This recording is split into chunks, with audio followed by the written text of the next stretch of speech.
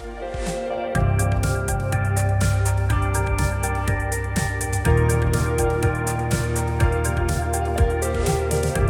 now we're very far away from the mic, so we'll have to project a little bit. I can project. Yeah, I fucking know. I'm sorry. I'm sorry. I'm so sorry. This actually looks pretty good. That doesn't look bad at all. That one is me laughing when I leaned into the mic, and I immediately was like, I need to get away from the mic so I don't do that again. How about we stop this and play it back so we know what it sounds like? No? You want to play? Don't have speakers. Oh, so we're just gonna have to play fast and loose. I just use my earbuds, and I could stop it and go get my earbuds plugged in, but also fuck it. We're gonna play fastball. Yeah, this is fun. That looks fun. All right, and we don't have to sync. No, I'll use this as the sync or that one. No, that one. Mm-hmm. Where are you gonna sync it to? My heart. Your My human heart. Welcome to a very special episode of Direct to Video. VHS. We're going to talk to you about drugs. Oh no, this is the episode of what, Kids in the Hall? Was that the show that did that, or Saved by the Bell? I think it was Saved by the Bell. Saved by the there Bell. were actually a lot of TV shows that did that. I think Saved by the Bell was the worst one that did man. it, where it was like literally just a random character that had never been in the show before would come in. Shows up, tries to sell him drugs, and then everybody like turned to the camera and talked about how drugs are bad. Mm-hmm. And then that character would walk off screen and never be seen again, like the Fonz's brother. Was that a thing that happened with the Fonz? On Happy Days, yeah. See, I haven't watched a lot of old sitcoms. I haven't either. It's just like I listen to a lot of podcasts that are hosted by people who are in their 40s. Okay, sure, this tracks. So, 100%. A podcast where we pair movies like fine wine, but not this time. No, this time we only have one movie, and we're gonna talk about a lot of things. We're gonna talk about life. We're gonna talk about animation. We're talking about being in the same room as each other and how weird it it's is. A I little can't. bit weird. I can't look at you. I can't look at you because then I feel like it's inauthentic. I was like, I mugged a little toward the camera right there. I was like, I'm gonna turn so that I'm. Because I can't be talking to you, right? right? Sincerely worried that if we turn to each other, we will not be projecting at the microphone. My problem is we're not. It's harder when we're both in the same room to remember that we're not talking to each other. We're performing to the mic. So we need to. I'll keep that in mind. I'm on a stage and I'm performing to the mic. But also on a couch. That's a nice couch. It's a very nice couch. This very couch comfortable. has not gotten used very often. The Lion King. 2019. It came out as of this recording yesterday on the 19th. Directed by Jon Favreau, who directed the last episode's Jungle Book, who directed Iron Man and Iron Man 2. Wow, we really just... You don't know this. We talked about Iron Man on the drive here, and we talked about the Jungle Book like last week, a week ago. So like we've been really on this guy. We have been in Jon Favreau's world. He also directed and starred in Chef. He plays Happy actually in the Marvel universe. I realized as I started coughing that I couldn't just mute me. You're like mute. Oh wait. You want to just get into it? So this movie pretty much beat for beat is a remake of the original. Yep. 1993. 4, I think. Was it 4? I always get it wrong. I'm always over or under. I want to open up the IMDb for this new one while you open up the... Man, we could have done a bit more prep on this, can't we? So it is a beat for beat remake, and it's clear from the beginning that's what it's going to be. Yeah, it's not... With these remakes, it's always a difficult thing for me because I want to give it a fair chance, but it's harder when it's not... It's not really its own thing. It's not really its own thing. But at the same time, it's definitely different from the original. It's got... It puts some twists on it, and the performances are different enough that the interpretation of the characters is not the same. There were parts of those performances I really liked and parts that I didn't. Yeah. That rubbed me the wrong way. Well, I mean, let's talk about one thing in the movie that was completely static. Mufasa, who's still played by James Earl Jones. Right, exactly the same character. Exactly. Basically delivering lines exactly the same. To the point where it jarred me if he didn't. Yeah. Where I was like, wait, there that's not how he says that? There were a couple of moments when he says something differently, and I'm like, all right, yeah, I got you. Yeah, all right, James, do it. Put some spin on it. You know what? It's been 20 years. Go for it, man. Like, What Your Heart's Desire? Yeah. I wanted to mention this. The movie opened on a 2D castle. It was the same one as the Jungle Book one. Did you realize that? I think it's slightly different. Is it? It felt like the same one. It looks very similar. I wondered if they, instead of doing exactly the same, just redid that again. Because I thought the Jungle Book one was a 3D castle. No, it was all 2D animated. Yeah. It was all 2D animated. At any point, it looks really good. It was Jon Favreau again, so that makes sense. So I guess I'm thinking we were just talking about how they never do that. And I was just listening to us talk about how they'd never do that. But this is the second time, right? Jon Favreau directed the Jungle Book, and so I'm guessing he requested again, like, no, I want that 2D intro. Right. And you know what? Yeah, it looks so much better than the 3D ones. Good. I want to make this clear. I don't even dislike the 3D ones. No, they're fine. I like the panning shot. They're great. And I like I like the castle. And I like that it's more in depth than the one I had as a kid. Yeah. Which was just kind of a static blue image. Blue on blue? Yeah, it was like a light blue on blue. The Buena Vista that was the Buena Vista logo. But this 2D one's so much better. It's so fucking pretty, and you can see the paint, right? Like that's one of the things I love about it is it's because it's so high def. Mm-hmm. You can see the almost see the strokes of the people of the paint on this thing. It's awesome, and I want more 2D animation. Well, let's talk about this because I think this is the thing that everyone talks about: 3D animation versus 2D animation. I think 3D animation can be good. Hyper-realistic 3D animation, though, is always kind of a shot in the dark, right? You're going to get a little bit of Uncanny Valley. I thought there was, and I'll mention this just so I don't keep harping on it. This movie looks beautiful. God, fucking gorgeous. Planet Earth levels of quality. Yeah. It looks like a nature documentary where the animals talk. Child Simba and Timon were the worst. Yeah. They were the biggest Uncanny Valley stuff. Whenever Simba talked, I was like, that's just a cat. And it can't do that. And there was like a part of me that was like, but it didn't matter when the lions did it. The lions look fine talking. Yeah. For some reason, the little cat talking like messed me up. I think they pushed it. They pushed. I think what they did is they pushed the face a bit too much when he was emoting, but not enough. And that's the thing, right? Is when you're doing something like this where you have hyper realistic lions and shit walking around, you can only push the facial muscles so much before it's like, well, an animal can't move like that. Yeah. They can't emote the way humans do. And for the most part, the movie's able to get away with pushing the faces around enough that you get kind of the gist of the emotion, and then the vocal performance and the physical actions of the animal do a lot to really push that. But for Child Simba and for Timon, I think more so. I think Timon is worse than Child Simba. Timon was kind of worse because he was always sort of the center of his own scenes. Yeah. There's two parts in this movie where Timon just really gets his face up on the camera while he's talking, and I didn't like that. I've seen online a lot of people really hating the Pumbaa design, but I didn't think it was that bad. I can understand not liking it because he looks like a weird pig. Well, he looks like a warhog, but he's supposed to look like a weird pig. That's what they look like. Warhogs are fucking disgusting creatures. But he doesn't. His mouth, that was fine. Everything was. I like the interplay between Timon and Pumbaa in this movie. They felt a lot more like a couple in this one, where they're like talking over each other and. See, I'm not sure if it's because I had a problem with the way Timon looked.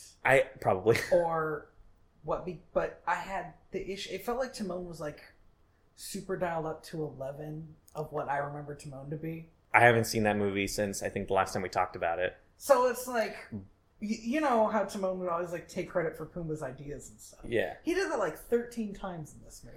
There's one time where he just put a twist on it and he says that he's not afraid to admit when Pumbaa's wrong. Right. I thought that was hilarious. That was good. It's a good line. But it had more setup than I think it needed. It's my issue. No, he's definitely kind of a jerk. But at the same time, he's not like he's endearing. I just think that the other version was more endearing. Well, the other version has the benefit of like when Timon talks in that version, he talks and moves like a human being. Yeah, that's the other thing. Timon is pretty much the only one I'm going to say that is. I was very surprised. I quite enjoyed this movie. I did too. I was waiting to not. In fact, do you know the bit I hated most? I was convinced I was going to hate this movie because I hated the opening scene. It's not great. It was shot for shot the original scene. Definitely. To the point where it looked like animals were making marks. Like they were making their marks like an actor does. They were like walking up to where they're supposed to do stop, the thing, and then run or jump or whatever they were supposed to do. It's crazy because this is all CG animated, but the thing that I had in my head was there is a person off screen holding like a snack or something and putting it low to the ground so that they bow and then throwing it up in the air so that they go up. What specifically got me really bad was the cheetah in the beginning of the Circle of Life. Yeah. Who's just walks up a log, right? He moves too fast and then stops so quickly. It's like, oh, he was supposed to get up that log. That's the part of the movie that happens now. And I was real worried that the rest of the movie was going to be a shot-for-shot remake, which is not. I don't know if you've seen the original Psycho, directed by Alfred Hitchcock. I have only seen the original Psycho. Okay, but you haven't seen the 1990 remake of Psycho is shot for shot, literally shot for shot. That's a remake, weird. But the director doesn't fully he just like this person goes here, and this person has to walk this way and do this thing this way because that's how the original movie did it. Right. But without taking into account why the movie did it that way and kind of the limitations of the medium at the time the movie was made. Like this is a person who, if you're gonna remake something shot for shot, you kind of in effect you've proven your lack of need to exist, if that makes sense. Because if I wanted to see the original, I'd watch the original. You have proven your lack of need to exist. That's but you're right. No, and that's the thing is like there are moments in this movie where it does a shot, and I think that's the shot from the original. And every time they did that, it's like, but why do this? Why am I watching this? Why am I watching this if I can go watch the original? Go watch the original. But a quite good movie. But I believe we've agreed. Yeah, but they always, other than that introduction, they always managed to do something with it that was different. They would do this thing where they would start the shot, like the frame one of the new shot is like it's the old shot. It's the old shot, and you're like, whoa! But then they like move the camera in a way that you cannot move a camera in an old 2D movie. Mm-hmm. And I would be like, oh man, that's awesome, because now you're getting like a new perspective of what's happening. But the introduction is just pan. It's a pan. It's exactly the same. It's a stationary. It's why? What? That's the thing. I didn't even think about that. The fact that it's just a pan shot really takes you out of it when it's live action. Yeah, part of the reason why 2D animation did a lot of panning shots is because the parallax effect really made 2D animation pop. But it doesn't when it's when it's 3D. Huh. When it's 3D, you can't really exaggerate that parallax, so it's just kind of boring. And kind of the benefit of 3D, the whole reason we started doing it as animation is if you go back to Beauty and the Beast, when they did the ballroom in 3D so that you could do more complex crane shots, pans and zooms, pulls. Mm-hmm. That's actually, I don't even know if that's a good example though, because they did that in the original Beauty and the Beast. Yeah, but that's 3D. Right. Okay, fine. But it was a classically animated movie.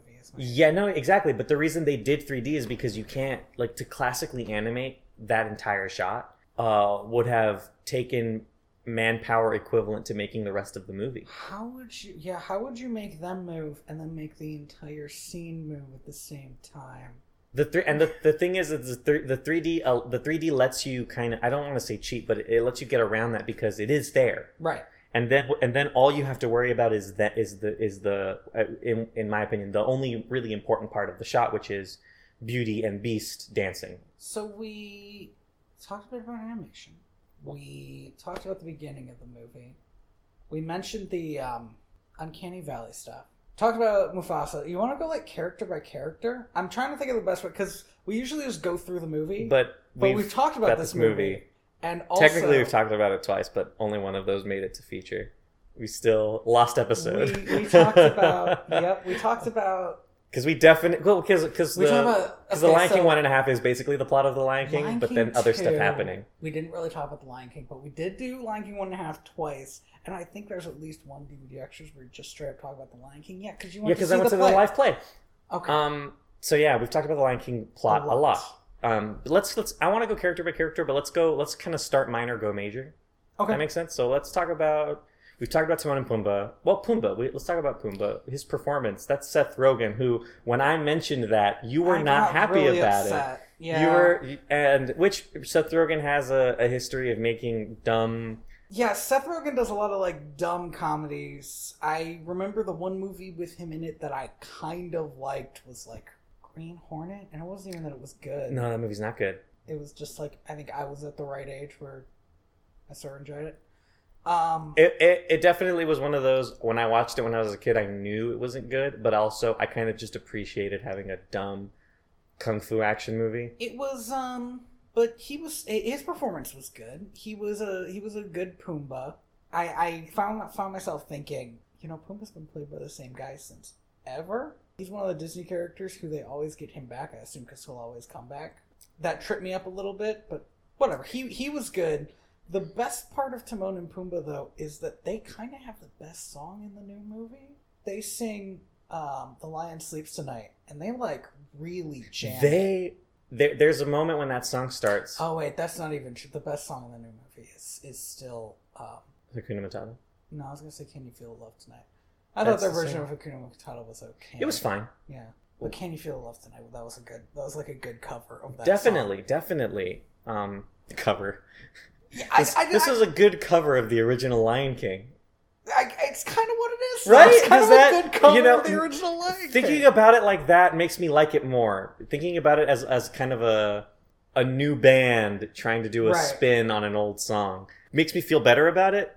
Because and I know we're supposed to not talk about animation anymore, but it is...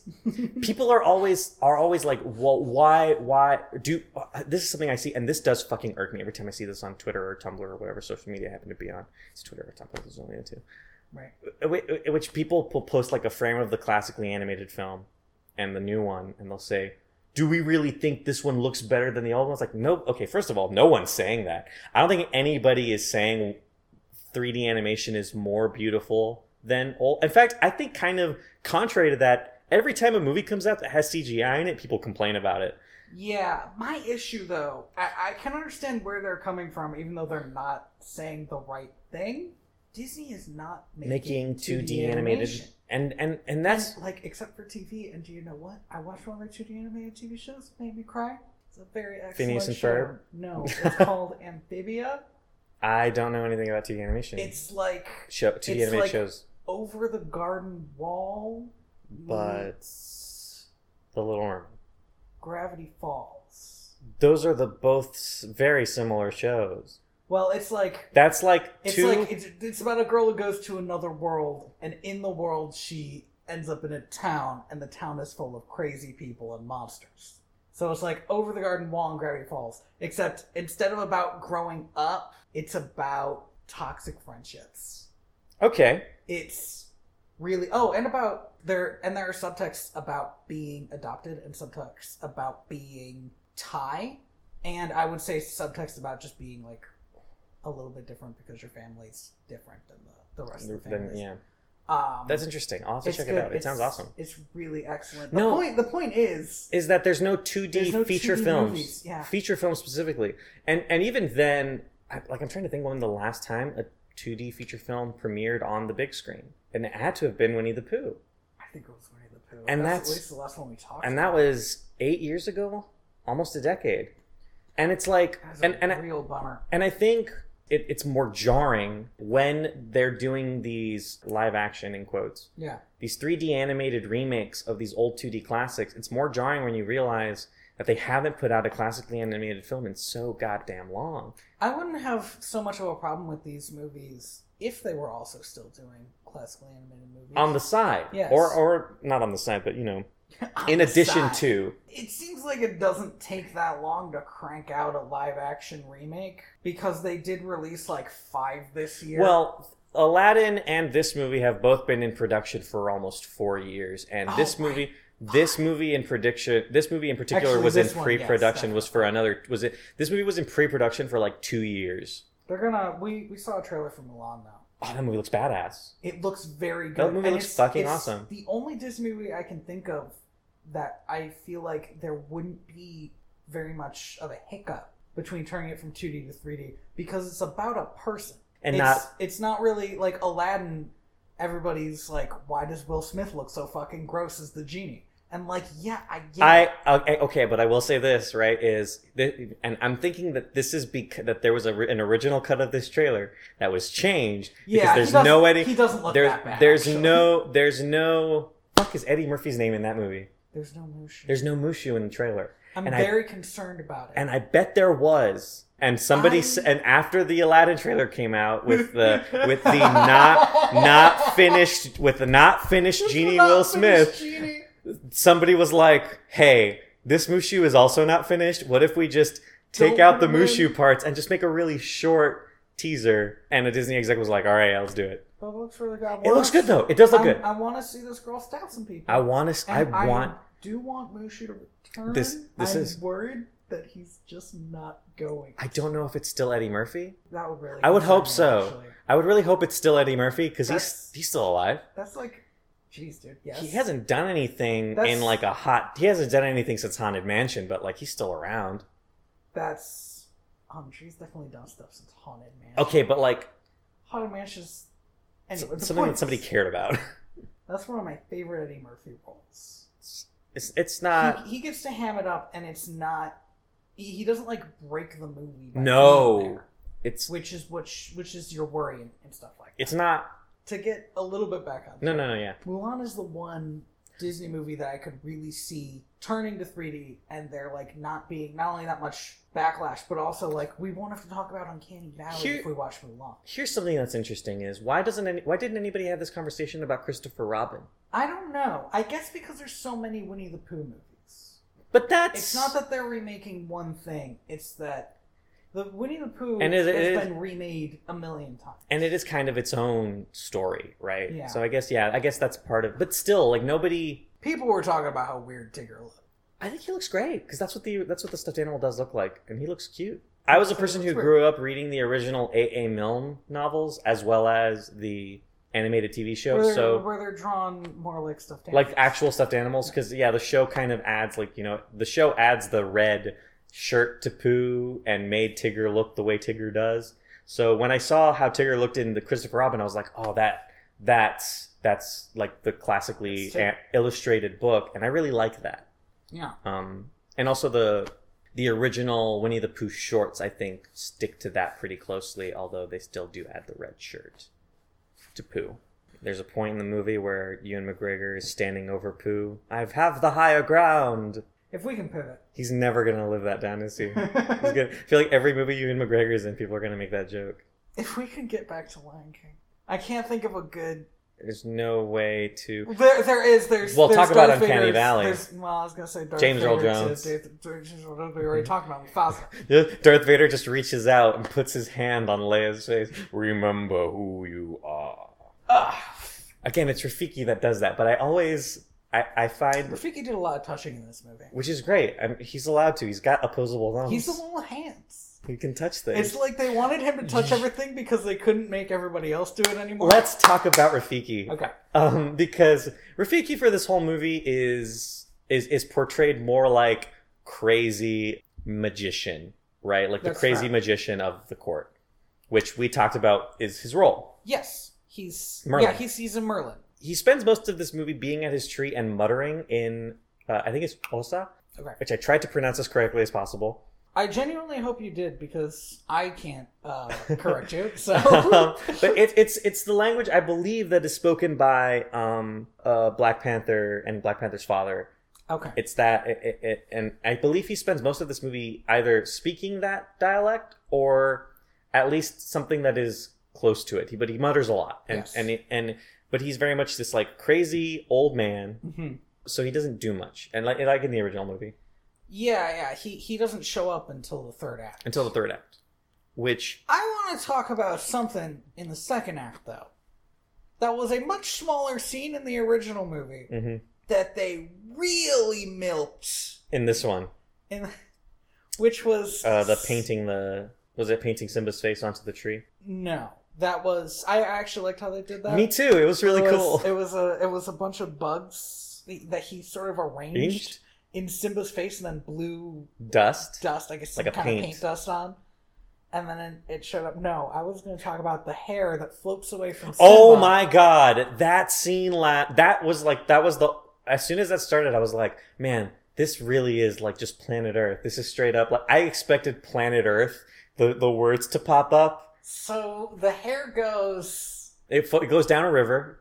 It goes down a river. A bird picks it up. The bird puts it in the nest. And then the mama bird's like, fuck this shit. This isn't good enough for my nest. It lands on a leaf. A giraffe eats the leaf. Poops. We don't see it poop it out, but we see a dung beetle. I legit, as soon as the giraffe ate, I'm like, that giraffe's going to poop it out. But how are we going to get to that in a way that isn't distasteful in this kid's movie? Dung beetle. Dung beetle. Which I do love dung beetles. Not certain that you can't digest hair. I don't think you can. Okay. So... the dung beetle pushes it along, the dung breaks. But don't ask me how I know that. I wasn't going to. Man, this dung beetle fucks up real bad, though. Yeah, it's not supposed to break. Can we talk about our silent heroes, the dung beetle? Need to get to the end of the journey of this hair, please? But I really want to talk about... Okay, just real quick. Dung beetles. Like, they just go around rolling shit into balls. Yeah. That's fucking awesome. They're great. Why do that? Is there a reason? I don't know. Yeah, but it's cool I think they eat it and they lay eggs in it. They literally polish turds. Yeah, good on them. All right, I'm done. It's kind of a shame we don't have them around here. I think they'd be neat. I feel like dung beetles deserve to be in every part of the planet where there's dung. Kudos to the guy who named them, not calling them shit beetles or poop beetles. Really, shit beetle would be kind of great. Shit beetle would be kind of great. I feel like maybe the word dung probably was like a bad word, but once you attached it to an animal, it kind of raised the class of dung. So the dung breaks. The hair starts to float away again, and an ant grabs it. A leafcutter ant grabs it. The ant goes up the tree, which I'm fairly certain it wouldn't do after it got its thing, but whatever. Goes up a tree. Maybe their nest is in the tree. It might be, but I think leafcutter ants live underground and feed fungus the leaves. This is That's true. All of these ants who have their leaves are walking towards the tree. Which does not make sense. Me. Yeah. All right, I see but maybe, I mean, sometimes ants get lost. Maybe their path was like down the tree and then up the tree. Maybe they all show what they have to Rafiki first and then go back down. Great. Rafiki sees it, takes it, and recognizes it as Simba's hair, which is insane because that could just be a lion. I will say, though, that's his job, is to be crazy. Okay, but and mystical. In the original, he grabs it and makes it into like a poultice and smells it, which was something I kind of bought more. But I just remember being so worried, like he's gonna smell this poop and know it's Simba, even though it's mostly giraffe dung by now. A giraffe ate Simba. No. What I thought was gonna happen was that he was gonna pick up the leaf, like the hair, and look at it and go, huh, and then throw it away, and it was gonna float onto Simba's face magically. That'd be great. And then he would be like, Simba is alive. But no, it's fine. I think it's as fucking bonkers as it is that he would just look at this clump of matted hair and go, Simba is alive. It's fine. I wasn't bored, but it was such a long scene. It was like a good 5 minutes. Yeah, that was... It's probably the longest... You're taken on a journey. It means that we have to... 3 times in this movie, we have to travel from Pride Rock all the way to the kind of hidden valley ranch where Pumbaa and Timon live. Yep. And I don't know, but in my mind, it's kind of tiring to have to make the journey from there across the desert into the plains. Right. And then do plains into the desert to the valley and then back again. Because we do have to do that 3 times because of that. And it's weird to think that's exhausting, like mentally. Did you got tired watching the hair across the desert? Yeah, because well, and it was like it was definitely like a kind of like because in my mind I was like, fuck, and then after this we have to go all the way back across because for a moment I forgot that in a movie you could just cut to a place, right. Which they do. As soon as Rafiki's like Simba is alive, they just hard cut to Simba, right? But for a moment I thought, now we have to watch somebody else go here. Go back. But we don't. But I really thought we were going to have to. Yeah. So that's... Do you have any notes about Rafiki? They did this on purpose. For a good 50 minutes of the movie, I thought, man, does Rafiki just not have his stick in this movie? Oh, and then he pulls it out like fucking Luke Skywalker. Yeah, fucking just, hello, old... I knew that they were doing it to get this reaction out of me, but I wanted to cheer. I was like, yes, I was boy. Angry. I was like, it's a fucking medicine man stick. Why didn't he have it in the first scene? Well, because you know why? Because he wasn't beating the shit out of hyenas. He exclusively uses it to beat the shit out of That's his hyena beating stick. He doesn't use it as he did in the original. As a staff. He used it as a club. As a weapon. Long club. And I don't know if you all know anything about physics. A long club is worse. No, but straight up though, every time he hit those hyenas, I was like, the hyena's dead. The hyena's fucking dead. Because here's the thing about baboons. Or he's what is it again? He's not a baboon. But it's yeah, it's I'm sorry. No, it's fine. I know it starts with an M. He's a mandrill. A mandarin, thank you. Mandrill. I think the man who... A mandrill, not a mandarin. That's a dialect of Chinese. that was a bad guy in Iron Man 3. Let's not talk about that fucking racist fucking thing. Okay. The guy who voices Rafiki, I just looked at it, the actor, is John Connie, who is in fact the dad from Black Panther. So it is the same guy. All right, cool. Cool. By the way, I think pretty much every casting decision in this movie was pretty fucking dope. I'm gonna come at you with one I didn't like, but I'd be surprised if you didn't like it. If we're done with Rafiki. I think we're good. I wanted to really talk about that stick though, and now we're good. Okay. Let's talk about the hyenas. That was Key and Peele, right? No, it wasn't. It wasn't? It was Key, but it was Eric Andre. Because Peele doesn't act anymore. He's a director now. He directs horror movies. Really good ones. Yeah, horror TV shows that are also very good. Has that started? So Twilight Zone just did start, but he's also doing this YouTube thing called Weird City that I watched an episode of, and it's not horror, but it is like surreal comedy. Here was my issue. Do you know that they wanted to get Cheech and Chong for the original? Yes. Okay, but they didn't. They only got Cheech. Pretty sure. let's not and say we did. Yes. Which meant that in the original Lion King, it didn't just feel like Cheech and Chong. It didn't feel like a bit from a contemporary bit pulled into a movie. I felt like these two, which apparently were not Key and Peele. It was Key. It was Key, right? But it wasn't Key and Peele as a group. I felt like I was watching a Key and Peele sketch. Well, Eric Andre, I don't know if you've ever seen anything he does, is in that vein of comedy.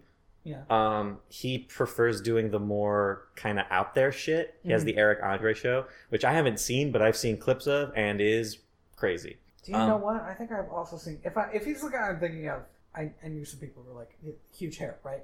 Who were like super into him. I'm not, but I get the appeal. I was definitely. He's got like a pseudo late night show, right? Yes, that's that Eric Andre show. Yeah. Okay. No, I get what you mean though. We didn't get Ed. With the kind of crazy laughing, yeah. which was always such a great hyena to me, and I know they made him out of necessity because they couldn't get the other Cheech and Chong. Hyenas calling each other. Ed is a very off-putting sound. Ed was voiced by Jim Cummings. Yes. It's a very off-putting sound that I like that they had. They still have it in the movie, but it's subdued. It's like background. It's subdued and it's where they're like growls or something. And I like that like there was just a character who just made that sound. What'd you think of Shenzi? So the whole point of this, I know, is that they were basically kind of like taking, because in the original movie the hyenas are comedic. Even the who that was that again? That was in the original. It was my brain is saying Queen Latifah, but it's not Queen Latifah. It's it's the other. I knew you were gonna say it's the other one. But that's super mean. Yeah. Oh my god, I can't remember anyone's name. Whoopi Goldberg. Thank you, Whoopi Goldberg. And so that's it was still kind of a comedic. But Whoopi Goldberg has this ability in the original to go from being funny to being menacing. Shenzi is pretty menacing. In this she's all serious. Yeah. And no play. Also, kind of more hyenas in this movie, because in the last movie, the hyenas only show up to do the Nazi march and be prepared. But in this one, they're just all there all the time. I literally never put together that's like the same march. Oh, I thought we talked about it. We might have. It kind of. I guess it's kind of hard to not see March when you're an animal, but yeah, they do the. Yeah, they do the arm thing, but they do it with like 2, right? It doesn't matter. Yeah, even though they have 4 fucking. I know, whatever. I get why this movie is definitely kind of playing the hyenas less as scavengers and more as an opposing faction, right? Like another kingdom. Yeah, but I didn't like how Shenzi. Okay, well, I'm going to talk about stuff I didn't like about Shenzi. I understood that she was the leader, right? Because they needed a leader because now they were going to meet Scar for the first time. Instead of them always being subservient to him. But then there was this subplot where, like, Nala is afraid of Shenzi because Shenzi almost killed her as a kid. Mm-hmm. Then Shenzi lives to the end of the movie. Yeah, that's crazy. But Scar doesn't. And even Scar isn't going to eat a kid.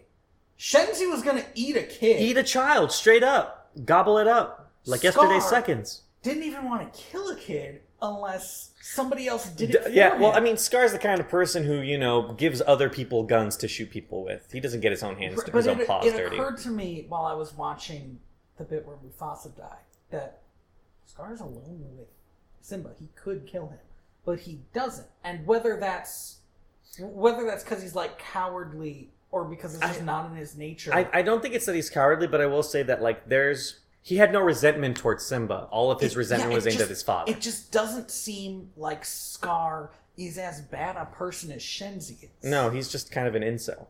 And then Shenzi gets to live to the end. Scar's just a nice guy. He's just a nice guy. And while we're talking about the hyenas and we're mentioning Scar, there was one bit that I really hated. It made me angry. Was it the spoken word poetry? Yes. Be Prepared. Be Prepared is my favorite song from the original. No, I agree. It's not my favorite song, but it is It's a banger. It is fucking. Villains wish they could have a song this evil, right? Like, it really does. But and he shout sings it, which is the worst thing in movies when they get somebody who can't really sing, so they just sing loud. Well, it worked for King Louis. It did. But that's because King Louis was a different character. But that's because King Louis. That's because Christopher Walken is just kind of naturally fucking intimidating because he's a terrifying person. I'm sure he's nice in real life, but I feel like if I ever met him in a dark alley, I'd be like, oh, I'm gonna die tonight because he's terrifying. But Chiwetel Ejiofor, who plays Scar in this movie, I think does a great job with his portrayal of the character, except for that part. Because one of the great things about Jeremy Irons in the original is Jeremy Irons doesn't act small. Jeremy Irons acts big all the time.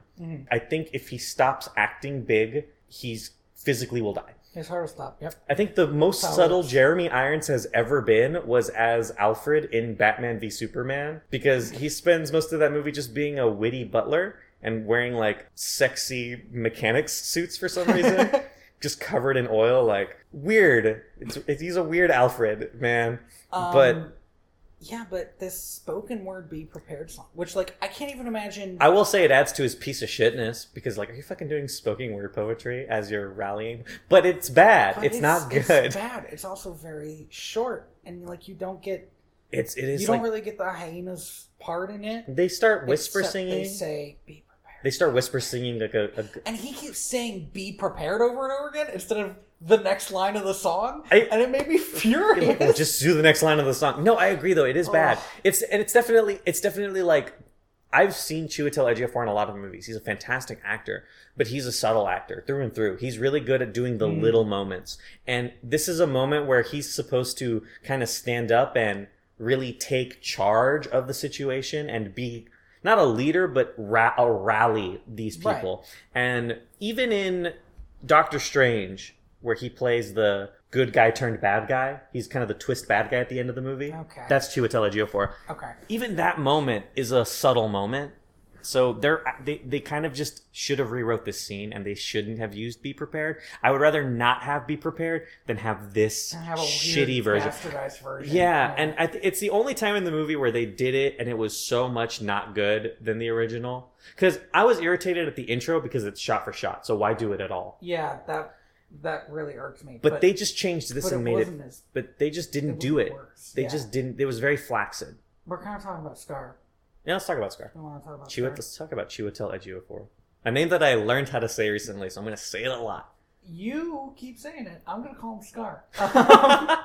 Scar. Let's talk about Scar. One of the main things that we learn about him is that his scar is from fighting Mufasa. Which is great. Challenging him to be king. Well, and he's not just that one scar. He's covered in scars. Yeah. So you can tell he got really fucked up. But Mufasa cares for him enough to let him live at Pride Rock. He even says to Zazu, thank you. I was gonna say John Oliver. He says to Zazu, like, as long as I'm king, I'll be allowed to live here safely. Right. Like it's his brother, you know? It's his family. It doesn't matter how shitty your family is, man. But his design in this movie, he's like emaciated. Like you can see his ribs. He's got like a... Yeah, he must be eating... leftovers.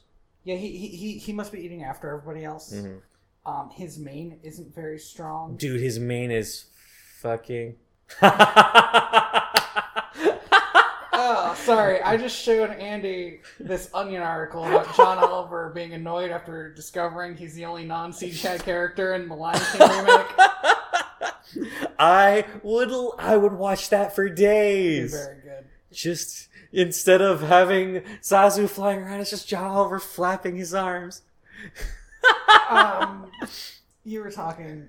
Oh fuck! About how emaciated Scar looks. He looks like shit, man. He looks like shit. The original Scar looks emaciated. Well, the original Scar looks sharp. He looks jagged. He does. He looks thin, but he doesn't look like he hasn't eaten for 5 days. He just looks like he's wiry. Mm-hmm. You know, like you don't look at a basketball player and go, that guy hasn't eaten for 5 days. You look at a basketball player and you go, that guy's fucking skinny. Yeah. And impossibly tall, but that's not what so tall. He's so impossibly tall. So tall. Scar is so big in this movie. Scar He's like 30 feet tall. Okay, well, can't make the same joke, but you make it bigger. Bigger's always better, right? But no, he looks, and when I say he looks like shit, I don't mean he looks bad. I just mean he looks terrible. Yeah, I don't mean he looks bad. He looks terrible. He looks like he hasn't gotten a good night's sleep in years. He probably hasn't. He looks sick. And his scar is so mangy and like knotted and gross. Yeah. Well, if you think about it, the way he looks, lions work, yeah, they groom each other. Yeah, so nobody's grooming Scar. So he looks like he walked out of Mowgli. I was gonna say that in Mowgli, all the freaking animals were battle damaged, and this is the only time I've seen it done well. Yeah, where he I will say I would have liked it if he looked a bit like as soon as I said he looks like he walked out of Mowgli, Legend of the Jungle. If he looked a little more wet, I think it would have added to his grossness. Because every animal in that movie's fucking moist. Because there's a point later in the movie where he gets a little wet.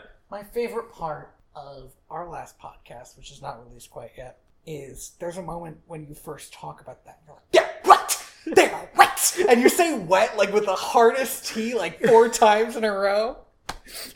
It's just so... I didn't understand. Because it wasn't like water wet. It wasn't like they just got out of the pool, you know, like all sexy. Like, they're covered in fucking mucus. Yeah. Like... it's gross, and I think Scar could have benefited from a little more mucusiness, but he does get that later when he's eating the antelope, and his mouth is covered in blood, and you're like, this is nasty, man. Let us, unless you have another thing on Scar, I want to pivot from Scar to Sarabi. In a bit, I think I do want to talk a bit more about Scar's kind of reasoning, because in the last movie, Scar feels like he hasn't had a chance to prove himself in the original, right. because in the original it's kind of framed like he's the younger brother, and so he's just by definition he's second in line. Sure. But in this movie, he straight up challenged his brother and lost. And so he knows he's unworthy physically, and so he knows he needs to break the rules to get what he wants. And it is a difference, because it means that it makes him more cowardly in a way, less capable of standing his ground or fighting fair. But the thing is, my issue with Scar has always been, he is smarter than Mufasa. Yes. Well, otherwise, he's more cunning than Mufasa. Yes, cunning is a better word, I think. Otherwise, he wouldn't have been able to kill him. He wouldn't have been able to set it up. Like, if Mufasa had as much of a political mind as Scar, he wouldn't have let his son wander off with him. He wouldn't have let him live in the backyard. Kind of like how in The Lion King 2, Simba doesn't trust Kovu enough to leave Kiara with him alone. Right. Because he's politically minded. He knows there's something else going on. Right. And also, he had to learn that the hard way. Yeah. So, when he becomes king, he runs the entire country into the ground, the entire kingdom into the ground. If he didn't do that, there would be no reason for Simba ever to come back. There would be no arc for him. And here's what I will say is that in the original, when Scar takes over, it's almost like divine intervention that everything bad that could go wrong does go wrong for him. I don't think that's true. I think the implication is that he's overhunting the herds because they call the hyenas poachers. Mm-hmm. I think also the implication was they were never hunting themselves. He was making the lionesses do it. But in this, the hyenas are overhunting. Overhunting, and at one point, Zazu... And we also do see it explicit. Yeah, we do see it, and there's a point there. At one point, Zazu straight up mentions the fact that they are chasing the last of the herds out of the Pride Lands. So it's not even that they're overhunting; it's that they're overhunting to such an extent that like they're chasing away prey animal or the grazing animals, which makes the deterioration of the wildlife make more sense, because if there's no one to graze, grass overgrows, it sucks up the water and dries out. Yeah. And so it's one of those things where you see it can even destroy riverbeds. Yeah. I watched a very interesting documentary about that. Yeah, you see the implications of it a little more clearly, which I think movies need to say out loud and not just leave it to implication. And one of the things that they need to say out loud is that they're not just overhunting. There's nothing left because it's all they're not that what hasn't been hunted is gone. And that's a strength of a remake being a remake and getting to look back. Yeah. And improving upon the finished product. What was already there. Yeah. The movie doesn't get to do that a lot though, because Lion King is pretty much fucking solid. I want to talk about something I think that they did wrong. Because I want to talk about the new movie did wrong. The new movie did wrong. Mm-hmm. I want to talk about Sarabi. Sarabi is pretty much not a character. It is frustrating how little screen time Sarabi gets in this movie. Point. My issue with Sarabi was always that she didn't get quite enough screen time. But when we saw her, she was always very interesting when she was on screen. She was very present. She's very strong.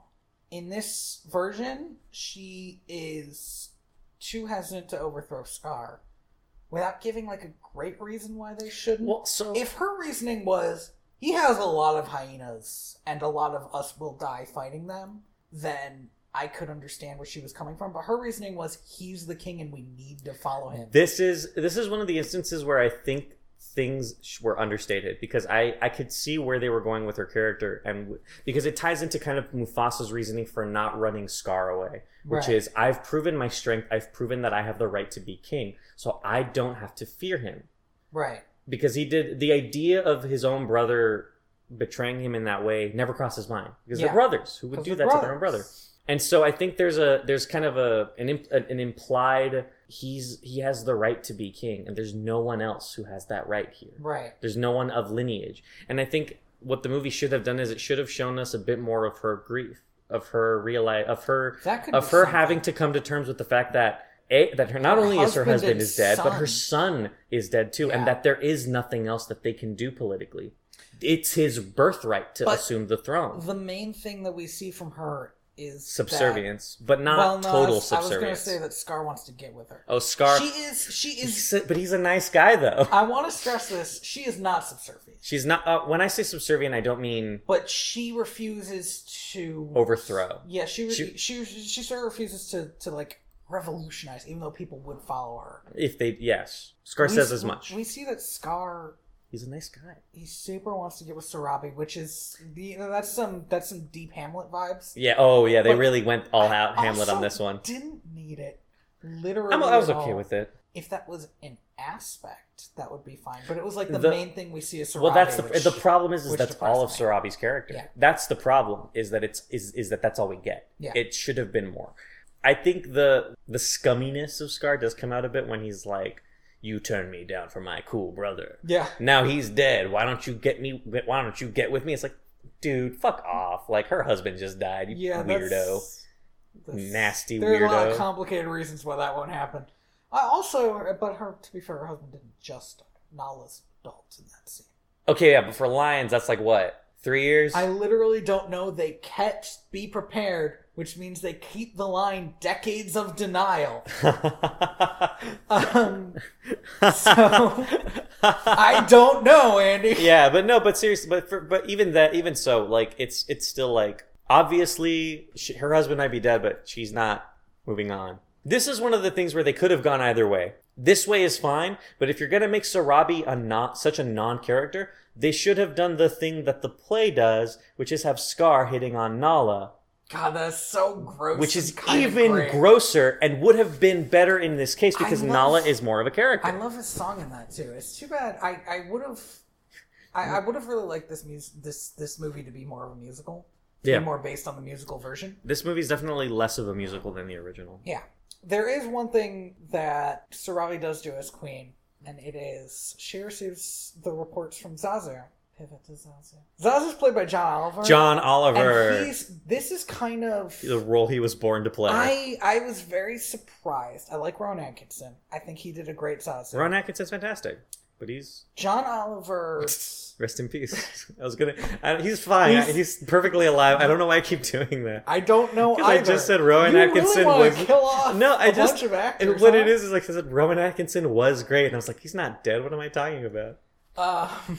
John Oliver does maybe the best reimagining of the character because he doesn't change very much of it, but he's a lot of fun. In the original, Zazu is a prim and proper secretary. Right, and he still has. He's there to do his job and nothing else. But John Oliver. I'm sorry, he's not a secretary. He's the major domo. Whatever, the secretary. I think the major domo is like a butler. That's even worse than a secretary. He oversees the entire household from the kitchen to the. I just watched Clue. So anyway, oh my god, great! He gets to, but he does more than the household. He does all of the Pride Lands. That seems something like a whatever. I like how psyched this version of Zazu is to deliver all those animal puns. Oh, he's great.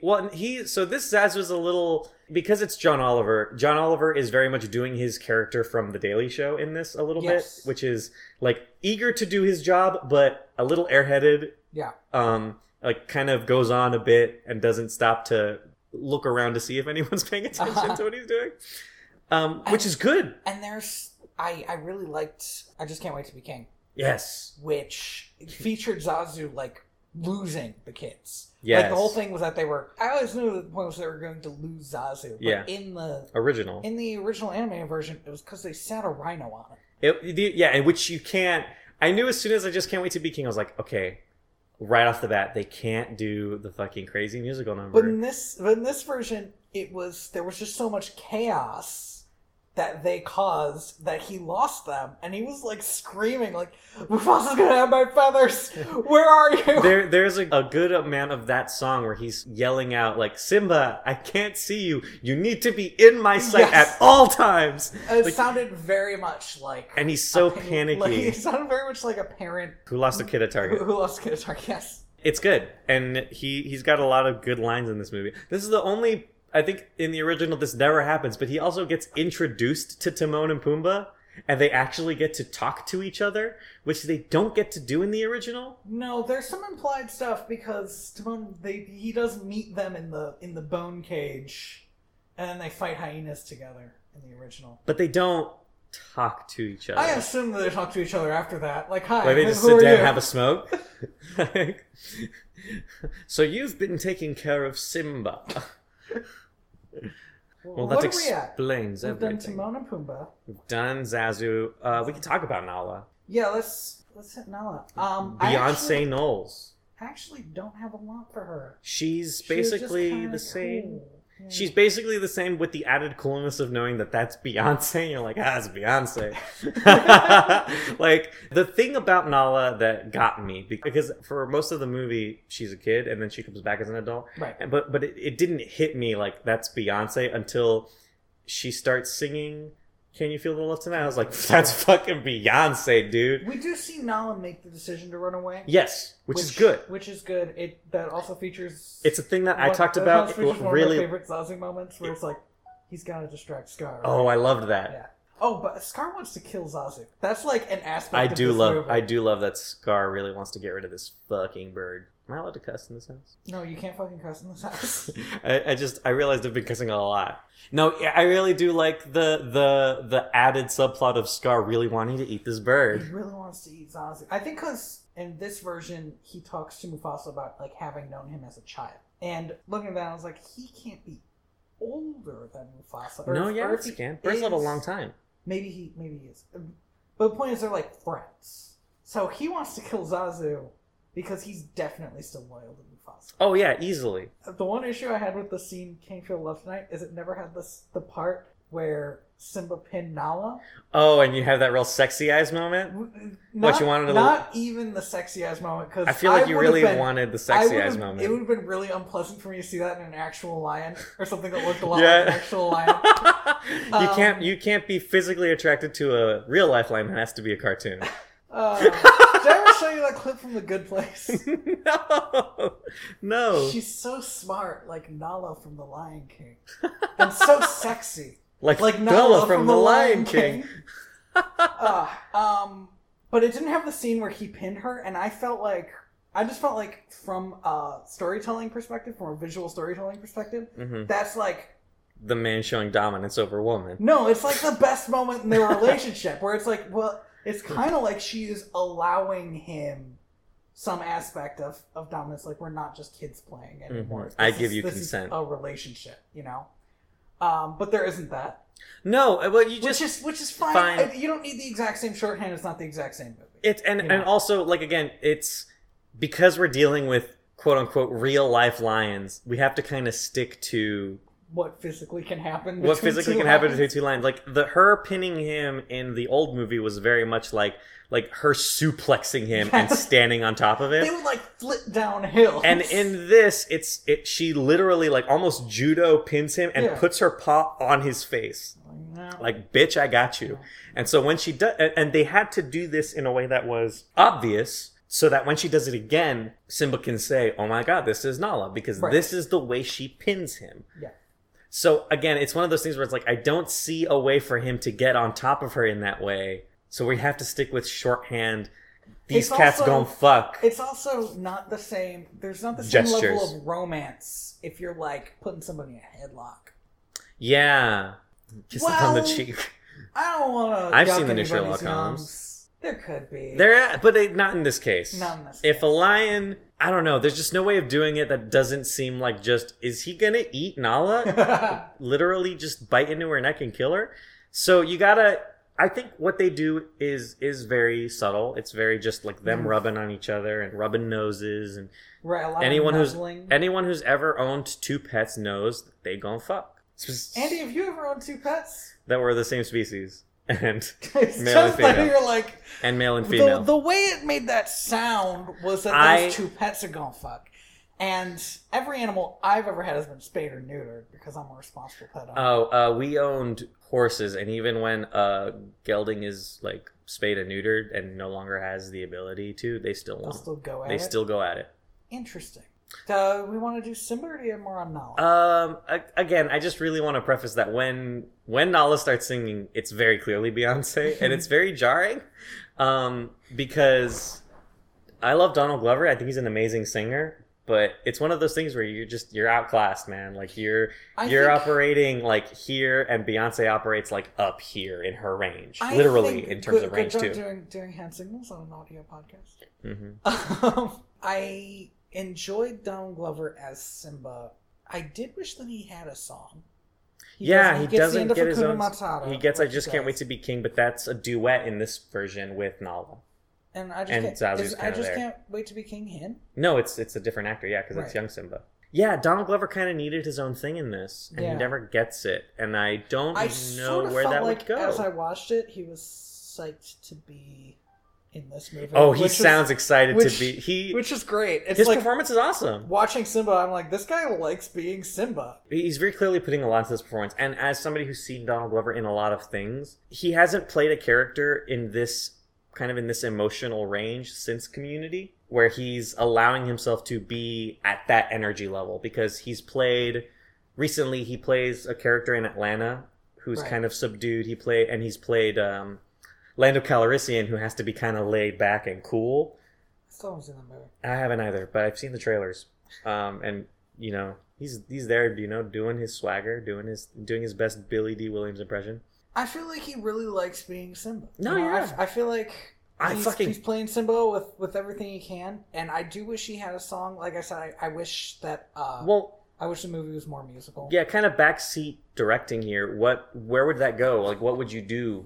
Because I don't think, even in the play musical, he ever gets a song that is his, other than there's a song that he sings to the sky. Yes, but that's about his dead dad. About his dead dad. But even that has his dad, right? Mm. Like it is still, no, and it's a reprise. No, not that song. No, the one you're thinking of is, I believe, He Lives in You. He Lives in You. But the one I'm thinking of is not Shadowland, which is a song I wouldn't have hated if Nala got. It's Endless Night. I don't remember this song. Yeah, it's a song that he sings about the fact that his father's not around. Oh, yeah. Okay. I could see them fitting in the movie. There is a song that they added to the movie, though. It's the overture from when they're going from the valley back to Pride Rock.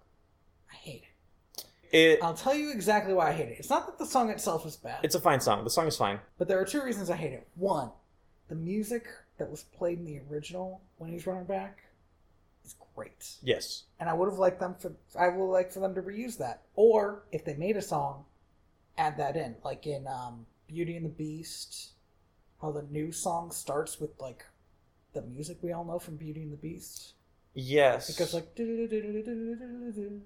and then he starts singing. If they could have worked the original music in, I would have been happy with it. Yeah. Here's the other reason though. Fucking song talks about fate, and there's like 3 times when they talk about how it's Simba's destiny.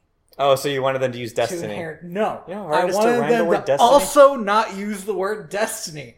I hate that word. It's the worst, because that makes it seem like just because he was born, he needs to inherit the throne. When he should inherit the throne because his uncle is bad at it. And he might be good at it. I have a real issue with destiny in films. And prophecy and stuff. Yeah. It can be done well. Mm-hmm. It's hard. It's always hard. Isn't. I will say that I think that song is fine. I think it's a really good performance. Well, the reason I didn't like it is because it's not a song that pertains to any one character, right? Yeah, it's a weird song to be in the movie because every other song in that movie is sung by a character. Well, except for Circle of Life. You just make a sun setting motion, and it was rising. And it's rising. Fuck. It's the sun setting over Mufasa's kingdom.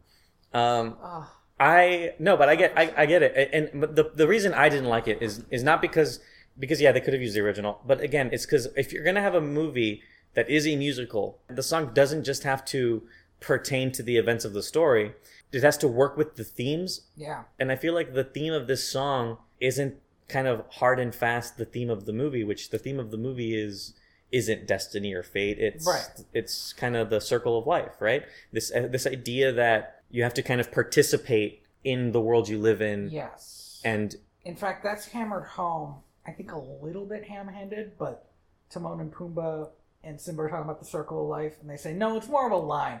Because if it was a circle, it'd actually be really terrible for us to just be living for ourselves. Yeah. Yeah, but and also it kind of a little ham-handed earlier because Mufasa has some extra lines in this movie. Mm-hmm.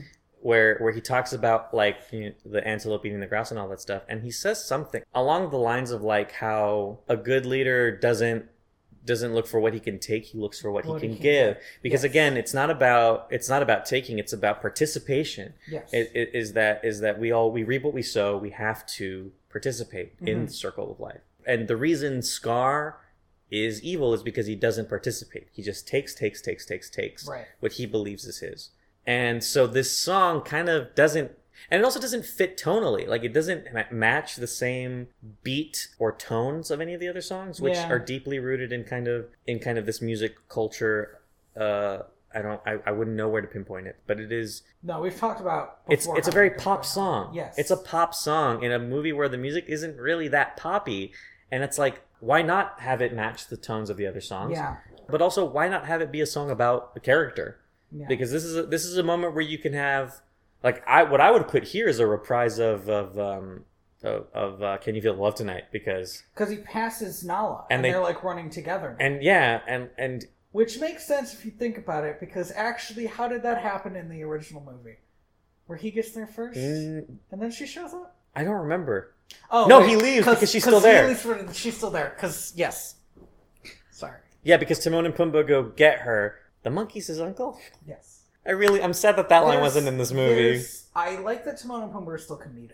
Yes. Because that's been a big issue with the live-action versions of the animated movies, where they dial down comedy, and they're like, actually, I feel this is serious business now. But I think Timon and Pumbaa are still funny characters. I think Jungle Book does a good job of keeping Baloo lighthearted, because it's just Bill Murray. Baloo is lighthearted, but it's such a fucking dark movie. No, for sure, that movie is definitely dark. But again, because it's just Bill Murray. It's like there's a part in that movie where a bear fights a tiger. And because it's just Bill Murray, you're like, it's fine. It's fine. Everything will be fine. There's nothing's gonna happen to him. He's Bill Murray. Yeah.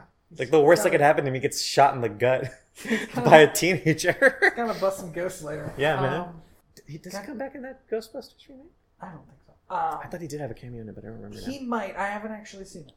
I remember wanting to see it, not because I was excited for it, but because everybody was being such assholes about it. Yeah, no, me too. I was like, I'll watch it out of spite then. My roommate Which is why I have to watch Little Mermaid now. Now, I know, God. Although, I did learn Lin-Manuel Miranda is writing songs with Alan Menken he's writing songs.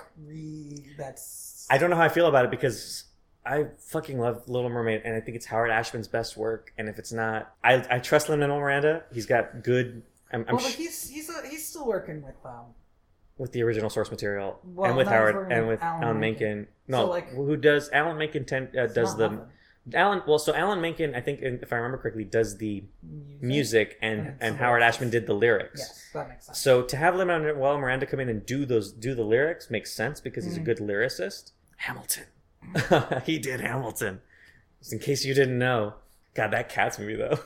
Right. We'll talk about that later. Are we done? Do you have final thoughts? I think it's fine. You know what? The only verdict I have on this movie is that it's fine. It's fine. Like, I know there's a lot of people angry about it. I think this movie is a better remake than Beauty and the Beast was, because that movie has not grown fondly in my mind over time. Yeah, I like some of the stuff they did in Beauty and the Beast. Evermore is, I think, a fantastic song that they gave Beast. Here's the thing: Evermore is the only new song from one of these movies that I've enjoyed. It's fucking great. It's a good because it's a song that they give to Beast, the other main character in the movie. It's still insane to me that he doesn't have a name. Maybe his name is just Beast. Like, he was just born. His dad was like, "I will call you Beast, because that's what you're gonna be. You're gonna be a beast." 420. Oh wait. Just so you know why I said it. You're just saying 420. It's on the time. It's currently 4:20 p.m. It's 4:20 p.m. I think it's fine, which is not good. But yeah, I think people. I think it's. I'll take a step further. I think it's good. I think it's a good movie. I don't think it's worth getting mad at. No, but I'm also not sure if it's worth buying a ticket for. No, definitely. Like, watch it on DVD. Yeah. And get the Blu-ray. Watch it at 1080/60. It's a beautiful movie. Here's the thing that I don't want to do. I don't want to shit on the work that was put on this movie. There was a lot of work put on this movie. A lot of animators did their fucking job in this movie, and it shows, and it's awesome. 3D animation has always been a different beast than 2D animation, and and especially when you're doing hyper realistic 3D animation like these movies are. I don't want to shit on their work because it's beautiful and gorgeous, and it's not 2D, and that's fine.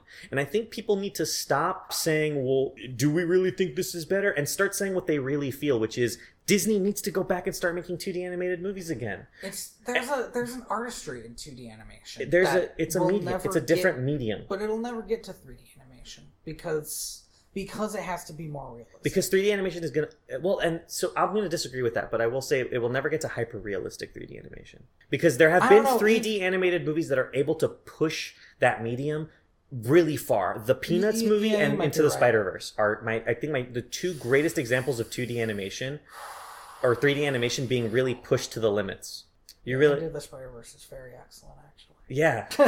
it's so good you forget it's 3D because it pushes it. It feels like what it looks a little bit like is you saw the Paperman.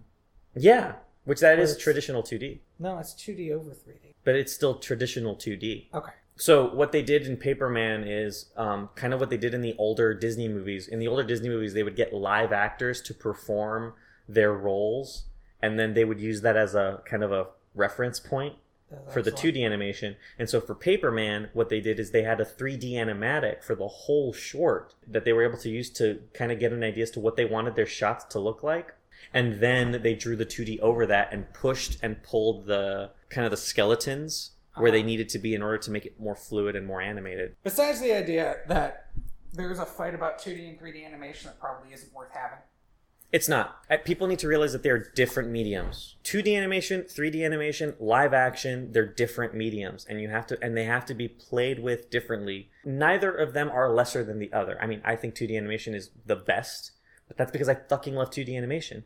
Yeah, there's a lot of 2D animation that I think is really gorgeous. The thing on top of that is there's more history with 2D animation. So there's more you can do with it, not because it is more malleable, but because it's been around longer. Tested it for so long. And the idea of putting it to the side so that you can work on this new thing that you haven't done for 100 years, like you have 2D animation, is weird. Whatever, go watch it if you want to watch The Lion King, I guess. Mm-hmm. I liked a lot of the performances. It's the thing. For sure. The reason I can't write it off. It's because the people acting in this movie are fucking acting. The people doing it are doing very well. And it's beautiful to look at, except for some there's some Uncanny Valley stuff, but even that is not. It's definitely not as bad.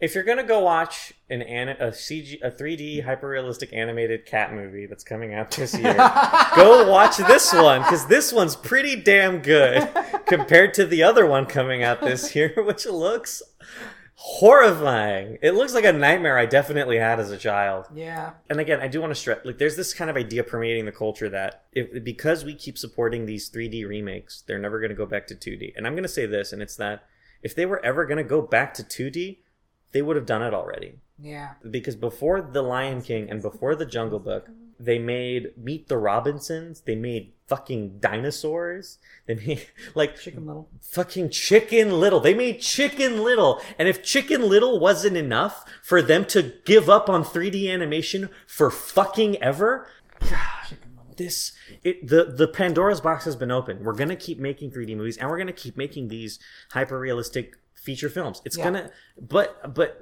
I think it's not that one is pitted against the other. It's that Disney as a company doesn't see profitability in 2D animation anymore, because the last time they did a 2D animation film, which was Winnie the Pooh, it performed well, but I mean they kind of threw it out to rot. They didn't advertise it. That was on them. They didn't advertise it, and they put it out the same day as Harry Potter and the Deathly Hallows Part 1 or 2. I don't remember. It doesn't matter.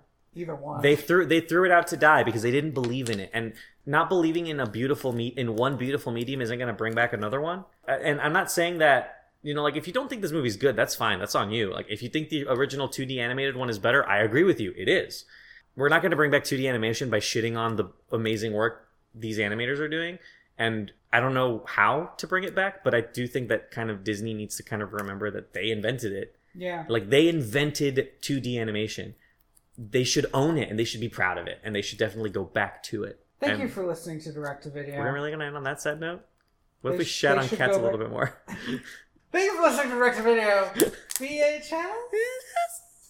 This is almost a DVD extras. This is basically a DVD extras. I'm gonna bill this as a full one. Fuck it. Have we talked about The Lion King as much or more than Beauty and the Beast? I want to say as much. But we've done more episodes with The Lion King, but we do have a 4-hour episode. We talked a lot about that live action Beauty and the Beast one because it was a lot. Right. That movie definitely did, I think, more to its source material to change it than this one did. But I will say that that's because the original Beauty and the Beast has a lot of problematic shit in it that they tried to get around, and they didn't really fix, but they tried. I want Chiwetel Ejiofor. Say his name. What? Say his name. Say whose name? Chiwetel Ejiofor. Chiwetel Ejiofor? Perfect, you did it. Okay. I want him to sing "Be Prepared" because I want to know what he would do with it, because he didn't get to in this movie. Yeah. Even Christopher Walken at the end of Jungle Book gets to sing "I Want to Be Like You." He does actually sing job. It. You can find us and our opinions on the internet. You can find me on Twitter at TheaterBats. And You can find my comic that I do at inspiredbytrueevents.org. You can find me on Twitter at royalty_valens, although I do And he kept trying to interrupt me, so now I'm going to interrupt him. So I don't use it as much. I should probably post. I don't, because most of my opinions are about things that are currently happening. I don't post them, but then I forget, and then I don't. I keep on having opinions on stuff like animation, and then not posting that, because I'm like, whatever, I'll talk about it with Andy. And then I think, there are other people. I keep on putting all my opinions in one place on the internet instead of multiple spreading places. Them out. Yeah, no, I'm kind of in the same boat with you. Yeah. My Twitter's a little bit dead right now. I think both of us have realized that we should probably both post our opinions on the internet more. Exactly. Just like everyone else should. And you can find us doing that. I was thinking about Scooby-Doo and how it really eschews gender roles. I think the only opinion I have on Scooby-Doo right now is that Scooby-Doo and Teenage Mutant Ninja Turtles are both on the very short list of cartoons that keep coming back even though they kind of don't deserve to. Harsh. Because I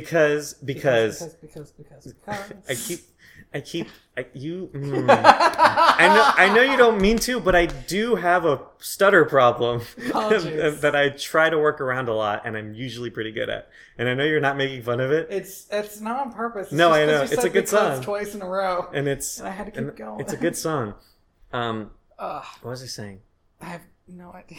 Oh, right, because a show about fucking 5 kids and a talking dog solving mysteries, and a show about 4 mutant ninja turtles. 4 kids. Is there 4 kids? What did I say? 4 kids and a talking dog. Did I say 3 kids and a talking dog? You said 5 kids and a talking dog. Who's this other kid? Is it Flim Flam? No, it's Freddy's. Fred and Velma weren't even in that series. It's Freddy's uncle, Bobby Flay. Celebrity chef. No, it's John Cena. It's John Cena. We're gonna make John Cena's an official Scooby-Doo Mystery Inc. member now. There's gonna be a new animated feature film of that, and I want to talk to you about it because no one in the original cast is in it.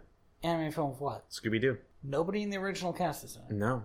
Well, I mean, nobody in the current official Scooby-Doo cast is voicing anybody in the new feature film. I think except for Frank Welker being the voice of Scooby-Doo. Except not Fred? No. And this is weird. And I want to talk to you about it. I like it. I just watched a Scooby-Doo movie recently. Which one? The 13th Ghost. I haven't seen that one. Is that was one of the older ones, isn't it? No, it's a continuation of the old series Scooby-Doo and the 13 Ghosts. Yeah, I remember that which show. Was the end of Scrappy-Doo. Yes. Who they didn't bring back for the movie because he dies in the series finale. He does not. He sacrifices himself to save them from a bomb. He does not. He disappears. There's a moment where Scooby and Shaggy are walking off and they go, "Man, it was really great of Scrappy-Doo to jump in front of that bomb for us." If you want to make these jokes, that's fine, but we should end the podcast. Yeah. So, a real big thanks to Lee Rosevere, who I kind of feel like I should apologize to. For never remembering Planet E off Trappist 1. Thank you for never remembering Planet E off of his album Trappist 1. Yeah. Based on the actual Planet E from the space system Trappist 1. From space. From space. He went there and he composed this song on its soil. Yeah. He can't prove he didn't. We're just saying, we know your secrets, Lee Rosevere. A person we've never met. Rate this terrible podcast where we sort of threaten people who put music on the internet for free. Yeah, give us 5 stars. Even if you don't like us, give us 5 stars and tell us that you don't like us. Yeah, and email us about our incorrect opinions about 2D animation and the Lion King. Tell me I'm wrong. I dare you. I'm waiting for somebody to tell me I'm wrong. At mail@direct2.video. At mail@direct2.video or at mail2direct2.video. Or at mail@direct2.video. The thing is, you didn't even get the joke right. I'm leaving it in. It's right there. It's staying. We'll fix it in post. We won't. I specifically will not. Because I got mad that you were making that joke and then you didn't even do it. I am the ghost of John Smith.